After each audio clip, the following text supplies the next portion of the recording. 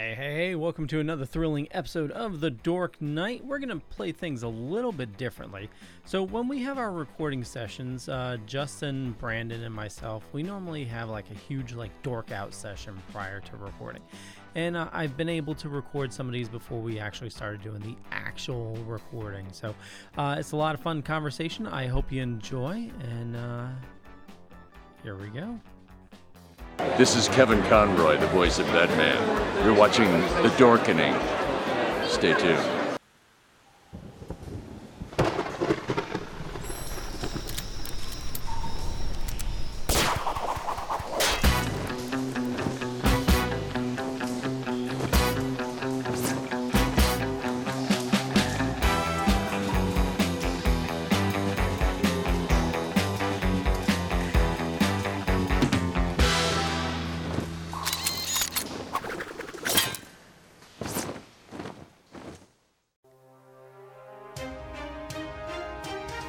The Dorkening and all affiliated shows are not intended for anyone under the age of 18. The following may contain discussions or scenes that have adult situations, graphic violence, nudity, strong sexual content, and graphic language. This show is intended for mature audiences only. Viewer discretion is advised. That makes you, I guess, qualified to do this podcast, right? Yeah, I mean, I guess. I'm not fucking throwing on bat pajamas and jumping off rooftops, but sure. How do we know you haven't? I mean, who would I like? Batman had Joe Chill as like a focal point. Like, how do I punch cancer in the mouth? Like, I don't. I thought that was a thing that they were doing. No, that was stand up to cancer. So I'd punch cancer in the mouth. Fuck cancer. Old timey boxing stance, like in that movie The Quest. You guys remember that one? James Remar in The Quest, right? My God. Yeah, I saw that in the theaters because we couldn't get in to see The Craft. Yeah. I'm sorry. I mean, I feel like I won, but it's a Pyrrhic victory at best. yeah, it was. Yeah, absolutely. Real Occam's razor. Yeah. I don't know if I've seen I must have seen The Quest. Okay, so The Quest is the movie with Jean-Claude Van Damme, who he is going to do like a tournament in like Thailand or something like that in like the 1930s or 20s or something like that. And James Remar is like this world famous boxer, and he beats up James Remar. So it's like, oh, okay, you can now go and be in this big kumite or something like that in my place. And of course he does like a guile upside down kick, like the flash kick and all that. So it's like, it's insanity, but it's like classic mid 90s Jean-Claude Van Damme before, what was it? Maximum Exposure and before Double Team. Team. Oh yeah. God. So it's like it fits in nicely. And you're like, yes, it's not quite Hard Target, but I like it, Before Time Cop. It is after Time Cop. Yes. So After Time he didn't have the mullet. Oh, okay. It's after Universal Soldier as well. So Really? and Yes, Cyborg. I know too much about this subject. I'm sorry. Did you watch his Amazon series? JCVD? I saw the movie. I didn't watch the series. Oh, no, Jean-Claude Van Johnson. Yes. Yeah. I'm sorry, Jean-Claude. Yes, I did. It was goofy. I loved it.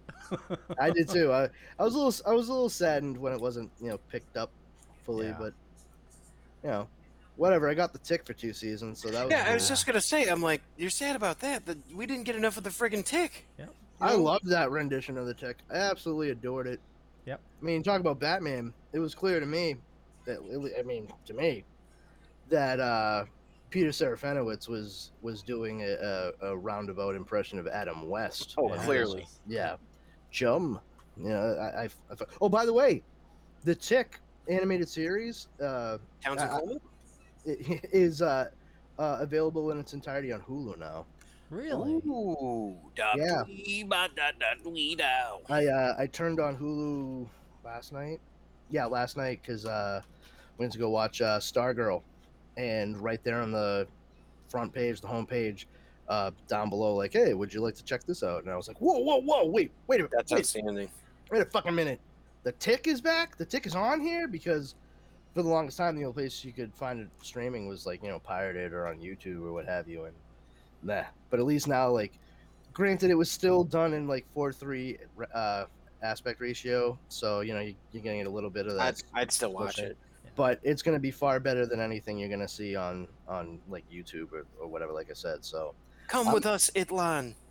It's been so long since I've seen it, so and it's fucking crazy because I moved to Brockton from Charlestown in Boston, and I had never seen a New England comics before in my life, and we ended up with one literally right down the street from me. It became my mainstay. I found out that I was one of the only kids that the manager of the store actually liked, because when I came in, like I actually asked about comics and like wanted to know stuff, and I didn't just like rifle around and get my fucking smudgy little fingerprints on everything.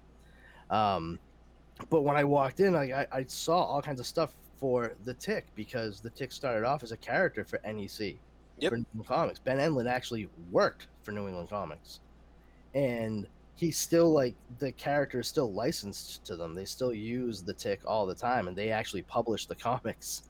And I had never seen anything about it before, and the next thing I knew, like, you gotta think this was like 1990 that I moved to Brockton.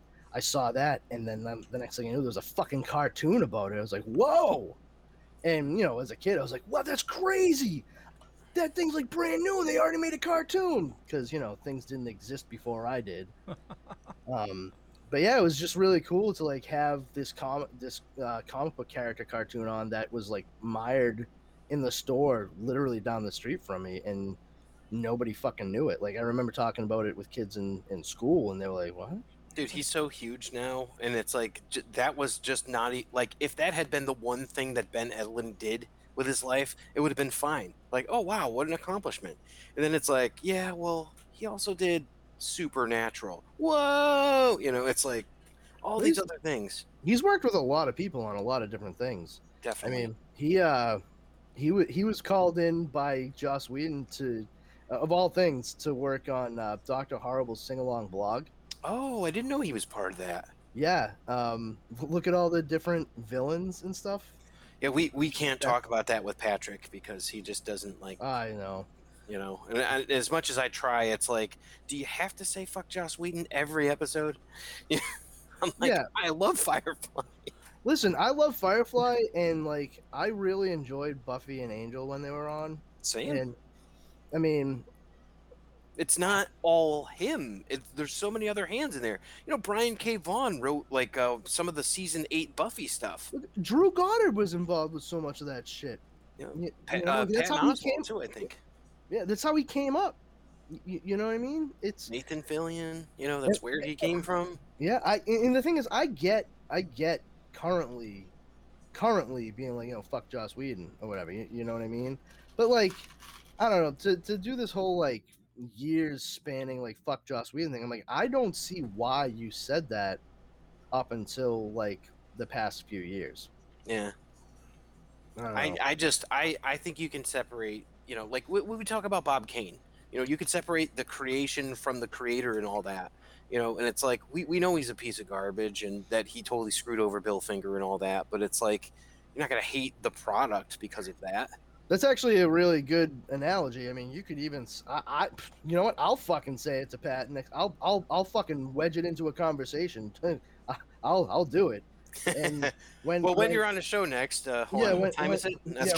When he's like, you know, fuck Joss Whedon, like, hey, you know, listen, man, like, I get it. Like, I'm on the like Joss Whedon has turned out to be a piece of shit train. I get that, but like, when it comes to like previous to that, I'm a little confused, and I'll let him explain, you know, what his thought process is. And I'll be like, all right, I mean, I get if you think he's a piece of shit or whatever, and all that, but you know, and I'll use your example, like, you know, I know you love Batman, but do you think Bob Kane was a piece of shit?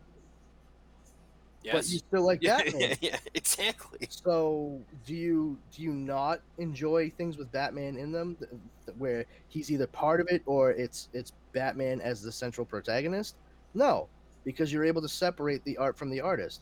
I just don't understand why you're not capable of doing that with Joss Whedon. You know, yeah, Firefly is so entertaining. Yeah. You know? I love that show, and so entertaining. I was crestfallen I was crestfallen when it didn't get picked up. But I mean, I knew it was going to happen because it was on Friday nights. Well, also they played it out of order. Yeah, well, that's never helpful. Also, I will say this: I don't think the opening theme song did it any favors. I was listening to another podcast that had an interview with Adam Baldwin on it, and he said that it was a good mix of things. Both of those things were brought up, and he said that's what most people think.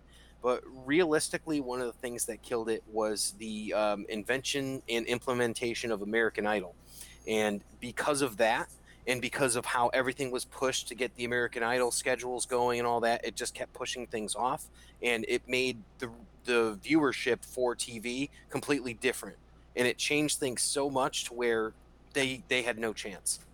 So it was just like that was they were DOA after that because they're like, well, we have to get 3 days of American Idol or something like that, and there's got to be a clip show in this. So it's like, and it's just like, yeah. So they just absolutely tanked it because that was the first year, the first season, 2002. So, well, I mean, as much as I love all those shows and Serenity the movie, I will say Dollhouse fucking was not good. I prefer what was it, VR with Sydney Bloom. VR5. VR5, yeah. VR5. That's not a Joss Whedon thing, but yeah, I got you. That was a Fox show, though. It was a Fox show, yeah. And Dollhouse was weird, and it was one of those things where I'm like, I don't get it. I'm like, is she always different? I'm like, what's the goal here? I got it. It was just a little too out there. That might have worked better as like a cable show. Or a cable show for sure. I mean, it seemed to me like they were trying to recreate Alias, which was that at the same time as Alias? I don't know. I never watched Alias. I never watched Alias either. I'm not going to claim to have watched Alias. Yeah. So I retract my statement. I was very surprised way after the fact to find out that Victor Garbo was on Alias. I was like, yeah, what? he was like one of the main people. He was her father, I think. Yeah, I found that out. I was like, hold on, how did I not know that Jesus was in there? Yeah, I was like, the guy from Godspell? Yes. It blew my mind. But yeah, I never really got into it. And that and Felicity were the only two reasons why I knew J.J. Abrams' name for like the longest time. I was like, if he ever touches a Batman movie, heaven help us. You're like, oh, here's Batman, and he's listening to the Beastie Boys. Okay. Listen, I think that J.J. Abrams, I think he knows the things that are inherently like fitting to his style, and I don't think he would do a Batman movie because he doesn't really go that dark. You know what I mean? I think if anything he would say like, yeah, okay, if you want Bad Robot Productions, we'll produce this, but like we'll find somebody that's like the right fit for this project. You know what I mean? I liked his Star Trek movie, and I liked the second Cloverfield, which was 10 Cloverfield Lane. I am really hard pressed to think of a second or a third, I guess. Did he do Super 8? Yes. I liked Super 8, so maybe that's 3 movies. I don't hate The Force Awakens, but it's like, in general, I find his movies just kind of lackluster. I'm like, all right, you made a thing. I watched it. You got my money, I think he's a good fit for a Superman production. I think is Superman a Midwestern girl who moves to the city to try her hand in like fashion or something? Yep, that's why her name is Superman. But no, I actually do think that his style and his leanings storytelling wise makes sense for a Superman movie. He goes Spielbergian a lot, where he likes to lean into hope, and that's certainly the kind of thing you want behind a Superman movie, Superman project. That definitely makes sense for like a sci-fi too, like a Star Wars and Star Trek for sure. Yeah, exactly. And that's why I'm happy to hear that he's involved with the production. I bring it up, but I try to cut him some slack for the god awful draft that he wrote for Superman Flyby back when McDree was going to do it.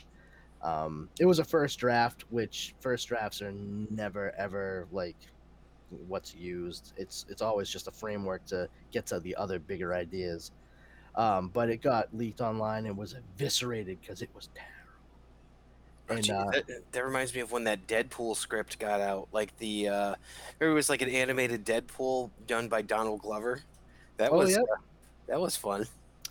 Yeah, but you know, it was just I actually still have the link saved to Moriarty reviewing it on ain'titcool.com, and I will always and forever link to that when people start talking about Superman movies. And I'm like, if you think what we just got is bad, let me show you what they were pondering back in 2003. There's a couple of ideas from that are pretty good, but otherwise it's fucking awful. I mean, the first problem is that Krypton, doesn't explode. And then they make Superman into a full-blown messianic character. It's great. Like, he leaves to go back to Krypton, which isn't exploded. I can't stress that enough. He turns into a savior character. It's so bad. And they do Matrix-style Kryptonian kung fu in midair. And wow. Yeah, the bad guy was going to end up eventually being Lex Luthor, who was in actuality a Kryptonian, and who was going to likely be played at that point in time, pre-resurgence in career, by Robert Downey Jr. Yeah, I could see that. I mean, I could see that all day. Yeah, but he'd play a better villain than hero any day. Yeah, it was the only thing out of it that I really liked, really liked, was that the suit was more of like it was kind of a symbiotic thing. So it was in a canister that he found in his parents' closet while he was like using his X-ray vision when he was like 12 to like look through Christmas presents that they had wrapped. And he found the canister like way back, and he couldn't see through it because it's Kryptonian metal. But as soon as he like touches it, it like activates because it's him, and it like it opens, and it's the suit, but it's kind of like liquidy, like droopy, and all of a sudden, as soon as he like kind of touches it, it like something like goes onto him, but it's for an adult, so it's like sucked on, but it's too big for him. But wow. The next scene is his parents come home for whatever they were doing in town, and they just all of a sudden see, boom, Clark bash through the top of the barn wearing this over fucking blown Superman suit. And they're like, okay, well, I guess we have to have a talk. And but when he gets older, the suit, it's easy to keep on under his clothes and stuff like that because of how it is physically. But also it obfuscates his identity when he's using it. So he can't figure it out at first because he had never really used it in public. But in the movie, when he shows up in front of people and he's like wearing the suit for the first time, he's like, nobody recognizes me. What the f is going on? And then he gets the explanation like, oh, it helps to protect the identity of its wearer for when suits like this were used for policing on Krypton and blah, blah, blah, blah, blah, for fear of retaliation during riots, this, that, and the other thing. I was like, oh, shit, that makes a good idea. That makes a lot of fucking sense. And it takes away from the silliness of, like, oh, he just puts glasses on and nobody recognizes him. Like, I thought that was a really smart way to get around that.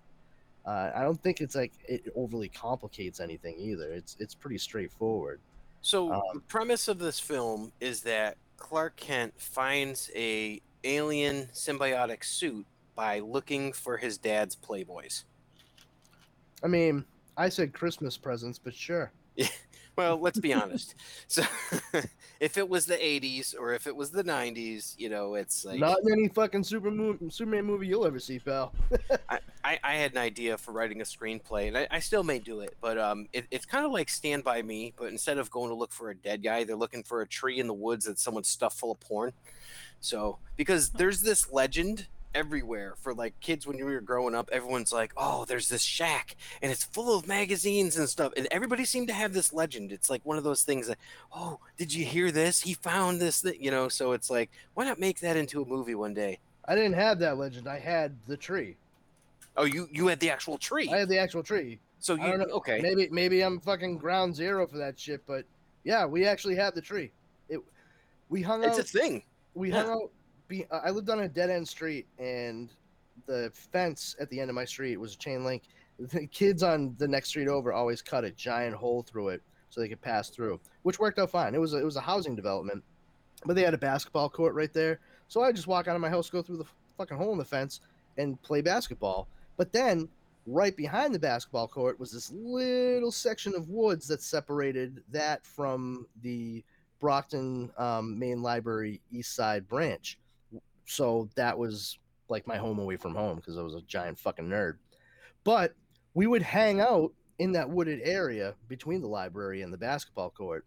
And there was this giant tree. It was fucking gnarly, dude. Like prehistoric, man. Fucking huge. And it started growing sideways at one point. Like it must have fallen, just kept growing. Gigantic. My friends and I called it the Guardian because of this horror movie that came out in the early 90s. It's fucking weird. It's like this tree spirit tries to take a couple's baby. It's schlock, but if you ever get the chance, check it out. But we called it the Guardian based on this giant gnarly tree in the movie. And there was another smaller tree, like if you were facing like to the right of it, that for some reason somebody always hid their porn mags in there. And like sometimes we'd find like some really like prime stuff. And you're like, whoa! And then other times, I'm only 9.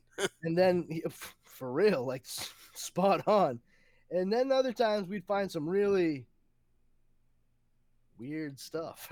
Like you're like, what the hell is this? Magazines still, but like this is what? Like why does that girl have a penis? Like yeah, it was like weird shit, dude. And but yeah, like it was regular. Like we would find stuff fairly frequently. And sometimes we'd be like, all right, you got to take the magazine last time, so I have this one now. Like see you know of the legend at least. So it's like, some of us just had the legend to go by, where it's like we heard of someone who came from another school who told us about it, and he's sure where it was, but then when you followed him there was nothing. Nope, it was me. No. Me, my friend Will, Joe, James, and my brother Chris. It was Billy 2 times and Bobby five times. Hey, I'm gonna go get the papers. Get the papers. Get the papers. Exactly. Get the papers. But yeah, and then my buddy Will, a couple of years later, this has nothing to do with the tree. He started stealing his uncle's porn videos from him, like his VHS, and selling them to me for like $5. And I would stockpile them all year round, right? And then I'd bring them all with me to Boy Scout camp and sell them for $30 each. Son of a bitch. Magazines too. Did you get a medal for that? Yeah. I would have gotten my ass kicked out of that fucking camp. That's what I would have gotten. But yeah, I made money hand over fist, dude. It was fucking ridiculous. I'm at the end of the summer, because I would go there. You want to hit the kids who have been there with the provisional troop, not the kids who have only been there for a week. No. You hit up the 14-year-olds who are fucking so horny they're ready to fuck a tree, and they haven't been around fucking females for a month. And then you say, hey, man, I got these movies. If you want, you can buy one of them for $30. You can bring it home and watch it on Saturday when your parents are asleep. What do you think about that? And they'd be like, oh, here's $30. And I'm like, yes, exactly. Here's your tape. And it was great. The tapes cost $30 and the magazines cost $15. That's friggin' brilliant, dude. Oh yeah, it was fucking great. I start off in September with like fucking hundreds of dollars in my pocket. And people are like, did you get a job over the summer? I'm like, kinda. Hey, how's your uncle doing? Yeah, right.